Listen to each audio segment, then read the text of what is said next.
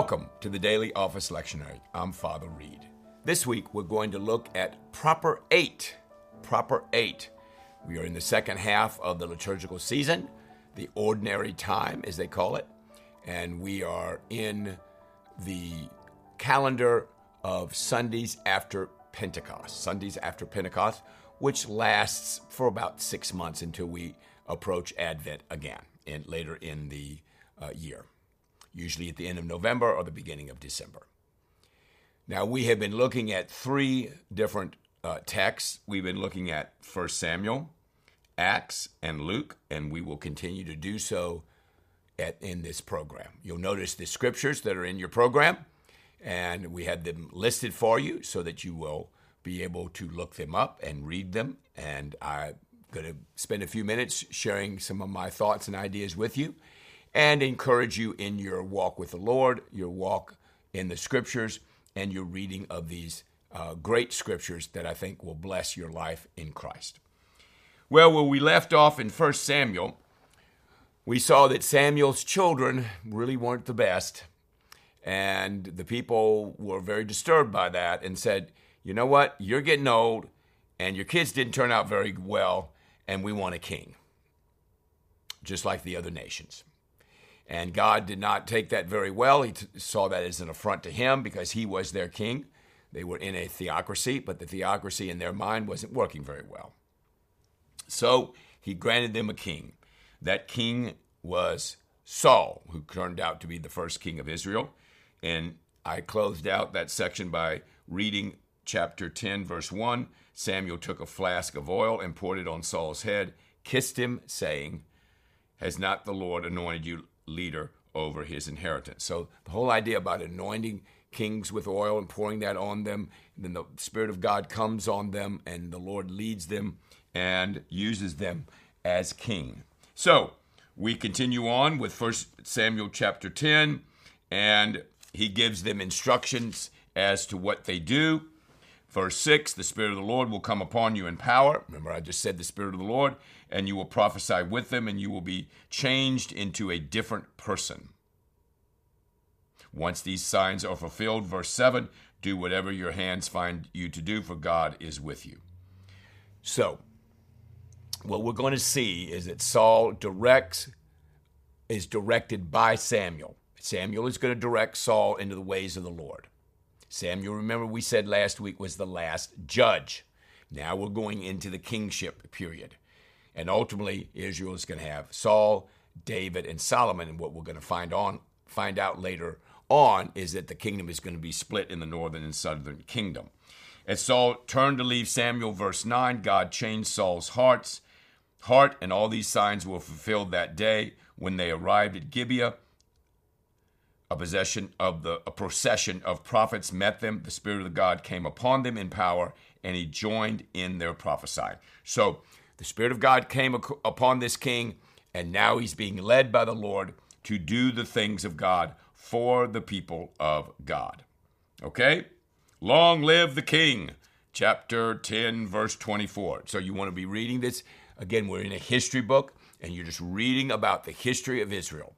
Now, what you're looking for is to understand the context of which God operated at that time period and the relevant and important revelational aspects of what God is trying to share with us in Scripture, and then possibly learn for yourself how you and I are to act before the Lord. Verse 14 of chapter 11. Verse 14 of chapter 11. Then Samuel said to the people, "Come, let us go to Gilgal and there reaffirm the kingship." So he is confirmed. So all the people went to Gilgal and confirmed Saul as king in the presence of the Lord. Then they sacrificed fellowship offerings before the Lord, and Saul and his Israelites had a great celebration. So they're very excited. Everything's going well. The Spirit of God is working. This is a wonderful person.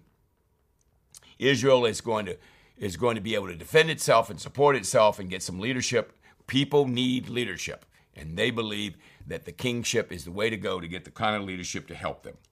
In chapter 12, quite a famous chapter, is his farewell speech. This is Samuel's farewell speech. It's very, very good. He says in verse 5, for example, the Lord is witness against you, and also is anointed as witness this day that you have not found anything in my hand. He is witness. It is the Lord who appointed Moses and Aaron and brought your forefathers out of Egypt. So again, we go through this history lesson. They never want to forget what God has done for them. Stand here because I'm going to confront you with evidence before the Lord into all the righteous acts performed by the Lord for you and your fathers. And then he talks about Jacob and what happened as God began to bless them and take care of them as their ultimate king, if you will. He says in verse 14, chapter 12, if you fear the Lord and serve him and obey him and do not rebel against his commands. Where have you heard that before? Deuteronomy. And if you, both you and the king, so the king is added, different from Deuteronomy, who reigns over you to follow the Lord your God, good. But if you do not obey the Lord, and if you rebel against his commands, his hand will be against you as it was against your fathers. 1 Samuel chapter 12, that's been in Joshua, it's been in Judges, it's been in Deuteronomy, it's been in Exodus, it's been in Numbers. It's amazing how important that text is. Okay, so we want to remember the Lord, we want to obey the Lord, we want to do what he says. Verse 24, be sure to fear the Lord and serve him faithfully with all your heart. Consider what great things he has done for you. Yet, if you persist in doing evil, both you and your king will be swept away. Do not do evil. If you do evil, you're going to have a serious indictment against you. Samuel rebukes Saul in chapter 13. You have verses 5 to 18. He rebukes him. Saul was 30 years old in verse 1 when he becomes king, and he reigned over Israel for 42 years. Just kind of a good, for those of you that wanted to know how long he lasted and when he started, there it is. And Saul offered up a burnt offering in chapter 13, verse 9. Just as he finished making the offering, Samuel arrived and Saul went out to greet him. What have you done? He says, well, I saw that the men were scattering and you did not come, and the Philistines were assembling at Michmash. I thought, now the Philistines will come against me at Gilgal, and I have not sought the Lord's favor, so I felt compelled to offer a burnt offering. Listen to Samuel's response. You have acted foolishly. Chapter 13, verse 13. You have not kept the command the Lord your God gave you. If you had, he would have established your kingdom over Israel for all time. But your kingdom will not endure. The Lord has sought out a man after his own heart and appointed him leader of his people, because you have not kept the Lord's command. This was a harsh indictment against Saul, and now Saul is in very serious trouble, and his kingdom is in danger. In chapter 14, we have Jonathan attacking the Philistines, and Saul bound the people under an oath in verse 24 of chapter 13. Cursed be any man who eats food before evening comes, because I have avenged myself on my enemies. So none of the troops tasted food. We're going to begin to see the interplay between Saul and Jonathan, and eventually with David. So you're going to see how Saul is just slowly going to go downhill because he refused to do what God said when Samuel confronted him in chapter 13. That's a very, very important chapter. And in chapter, at the end of 14 on Saturday through verse 30 is what we're going to go through. So please, slowly but surely, read this history. Lots of good information. He says in verse 37, the Lord did not answer him that day. If God's not responding to you, you're in trouble. So lots of history here, lots of information regarding the kingship of Saul. Saul had quite a few things that he did quite well and quite a few things that he did very poorly. For those of you who know the rest of the story, we're going to see Saul take a tremendous dive. And it's a very tragic thing. When we pick up next time, we'll look at chapter 15. The Lord rejects Saul as king. Wow. Back to Acts chapter 7. What I love about the Bible is it doesn't sugarcoat it. It doesn't sugarcoat the problems that people have. It doesn't sugarcoat what God does to those people that do not do his will. We saw that with Annas and Sapphira, as I said last week, the previous 2 weeks, in chapter 5, where they are killed because they lied to the Holy Spirit, the Bible says. In chapter 7, we have the death of Stephen. And as I said last week, Stephen is sharing with us what God had done in the Old Testament. And he says in verse 51 of chapter 7, he says, you stiff-necked people with uncircumcised hearts and ears. Now, this is not a great way to win friends and influence people. You are just like your fathers. You always resist the Holy Spirit. Was there ever a prophet your fathers did not persecute?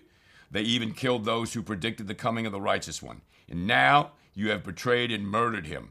You who have received the law that was put into effect through angels, but have not obeyed it. When they heard this, they were furious, gnashed their teeth. But Stephen, full of the Holy Spirit, looked up to heaven and saw the glory of God and Jesus standing at the right hand of God. This is verse 55 of chapter 7. Look, I see heaven open and the Son of God standing at the right hand of God. And they covered their ears and they yelled at the top of their voices. They rushed at him, they dragged him out of the city, and they began to stone him. Meanwhile, the witnesses laid their clothes at the feet of a young man named Saul. The road to Damascus, chapter 9 of Acts. His name is Paul. While they were stoning him, Stephen prayed, Lord Jesus, receive my spirit. Then he fell on his knees and cried out, Lord, do not hold this sin against them. Very much like Jesus. Father, forgive them, for they know not what they do.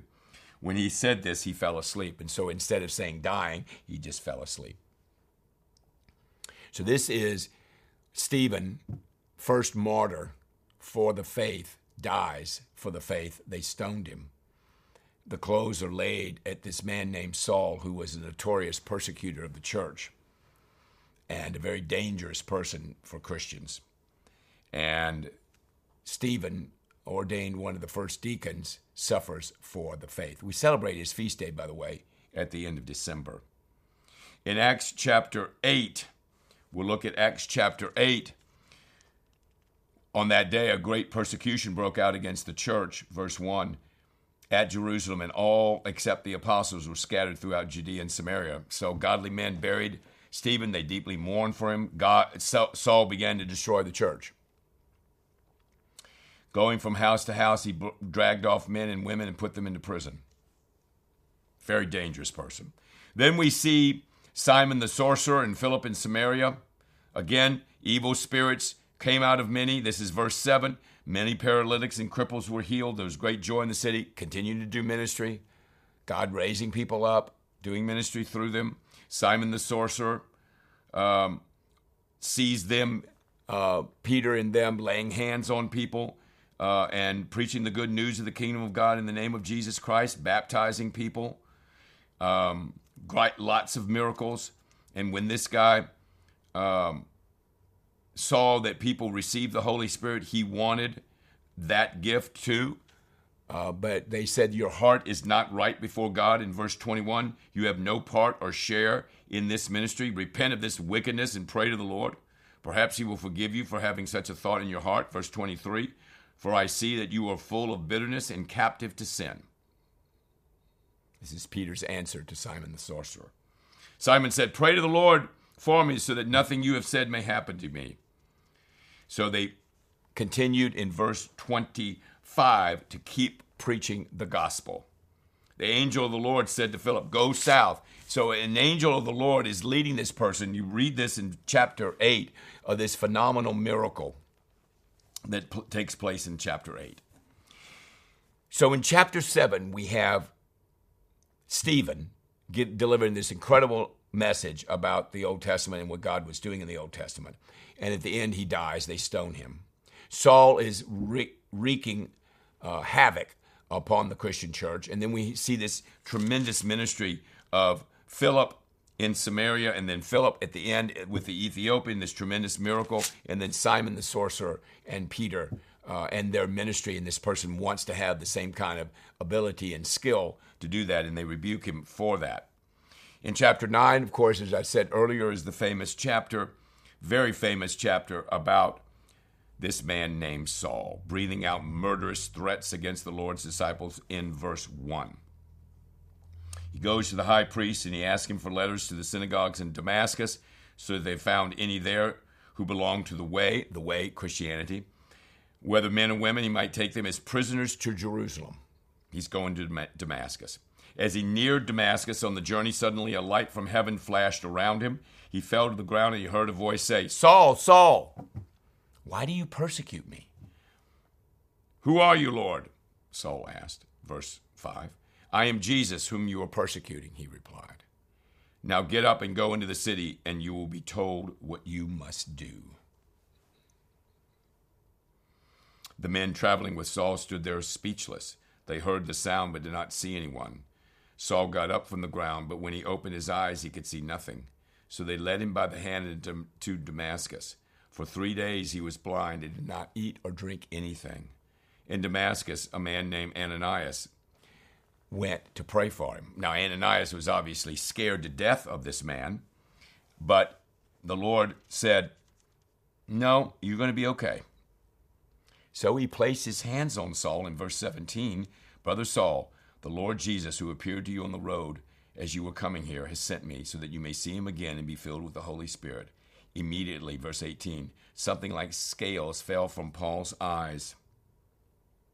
He got up and was baptized, and after taking some food, he regained his strength. Saul spent several days with the disciples in Damascus. Now, this changed the church profoundly. We have the 13 letters of Paul from Romans to Philemon or Philemon, and we have all those beautiful letters that we've spoken about in this series. And so the move of God and the power of God to move upon Saul, who was not looking for God, not looking for the right way, thought he was doing the right thing, God stopped him on the road to Damascus. Ananias was raised up, and we'll later see quite a few other people, Titus, Timothy, Barnabas, Mark, will come to his side, Timothy, and be active in his ministry. And so Acts chapter 7, chapter 8, chapter 9, very different, but God is doing something in different sectors of the Christian population, and it's a beautiful thing to see as we read the book of Acts together.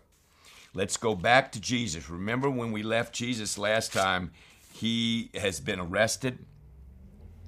He predicted Peter's denial. Peter said, of course, "I'm not going to do that." He went into Gethsemane, Jesus, and prayed that the Father would take this cup from him.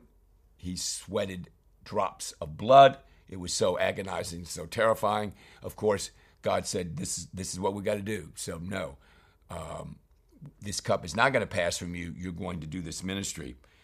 Jesus goes to the chief priests and the officers of the temple guard and the elders had come to him in 22:23 as we start our time together. Am I leading a rebellion that you've come with swords and clubs? Every day I was with you in the temple courts and you didn't lay a hand on me, but this is your hour when darkness reigns. So now Jesus is arrested. So he went from going from Jericho to Jerusalem. He gets to Jerusalem. He hangs out for a while and does some ministry. Takes on the Jewish leaders. Then when it's time for him to die, the time has come. He has the Passover with them. And then goes to Gethsemane and prays. And then Judas is used by the Satan himself to be a person that turns him in, that betrays Jesus. Remember, he famously says, "Are you betraying the Son of Man with a kiss?" Now we see as we go through the text that you have listed on your program, Peter is now going to disown Jesus. And we see that in verses 54 to 62. "No, I don't know him." Verse 57. I don't know who this is. I don't know what you're talking about. Verse 60. Just as he was speaking, the rooster crowed. The Lord turned and looked straight at Peter. Now, Matthew, Mark, and John do not tell us that. This is very strong. The Lord looked straight at Peter. Peter remembered the word the Lord had spoken to him. "Before the rooster crows today, you will disown me 3 times. Not once, not twice, 3. He went outside and wept bitterly. The soldiers began to mock him, beat him, blindfold him, insult him. He goes before Pilate and Herod. He's asked if he's the Son of God, and he says, yes, you are right in saying that. This, to the Jewish people, was blasphemy. Can't have that. We cannot have this guy subverting our nation. Pilate doesn't find any basis of charge against him in verse 4 of chapter 23. We're now in chapter 23. He learned that Jesus was under Herod's jurisdiction in verse 7. He sent him to Herod. Herod was greatly pleased because he wanted to see him. They dressed him in an elegant robe in verse 11. That day, Herod and Pilate became friends, verse 12. Before that, they were enemies. Pilate examines him and finds no basis of charge against him, neither does Herod. He doesn't deserve death. I'll punish him and release him. So he's this close to getting released. The people cried out, away with this man! Release Barabbas to us. Barabbas had been thrown in prison for an insurrection in the city and for murder. Barabbas was a bad guy. Dangerous. Pilate appealed to them again. They kept shouting, crucify him, crucify him. For the third time he spoke, why? Verse 22, what crime has he done? I find no grounds for the death penalty. Therefore, I will have him punished and then release him. Verse 23, but with loud shouts, they insistently demanded that he be crucified, and their shouts prevailed. So Pilate decided to grant their demand. Verse 24. He released the man who had been thrown into prison for insurrection and murder, and the one that they asked for, and they surrendered Jesus to their will. Now, Jesus did not have any sin at all, and he's being exchanged by a person that was an insurrectionist and a murderer. So they lead him away to be crucified. They seized Simon of Cyrene, who was on his way in, and helped him carry the cross. A large number of people followed. 2 other men, both criminals, were led out to be executed also. They crucified him at the skull, one on his left, one on his right, Jesus outside the city. Father, forgive them, for they don't know what they're doing. They divided up his clothes by casting lots. He had no clothes. Everything he had was taken away from him. He died with nothing. They sneered at him. They mocked him. They mocked him. If he's the Christ, save himself. He chose not to save himself. Of course, he could have, but it was not God's will for him to save himself, but to die for us, for the sins of the world. They continued to mock him. They offered him wine vinegar. They called him. They had a sign that said, the King of the Jews. One of the criminals was hurling insults. The other one says, don't you fear God? Verse 40. We are getting what our deeds deserve. This man has done nothing wrong. And then he turns to Jesus and famously says, remember me when you come into your kingdom. Jesus answered him, today you will be with me in paradise. And so this closes our scriptures on Saturday. Next week, we'll see the death and burial of Christ. A horrific example of torture, unfair trial. His disciples fled. Peter denied him. Judas betrayed him. Christ goes to his cross and dies for us. And so we see this extraordinary man who went through an extraordinary time for you and me. Well, there's a lot to think about as we go back to 1 Samuel chapter 10 with Saul and Samuel and Saul's anointing, and then Saul does well, and then he starts doing poorly. And then, of course, we go to Acts, and we see Stephen dying at the end of chapter 7, and God doing some pretty amazing things in chapter 8 with Philip particularly, and Peter in the middle of that chapter. And then chapter 9, the person that's terrifying everybody, is met by Jesus on the road to Damascus, and the world history changes profoundly in that one action of God. Isn't it great to read the scriptures and to see all the wonderful things that God is doing and what we can learn from them?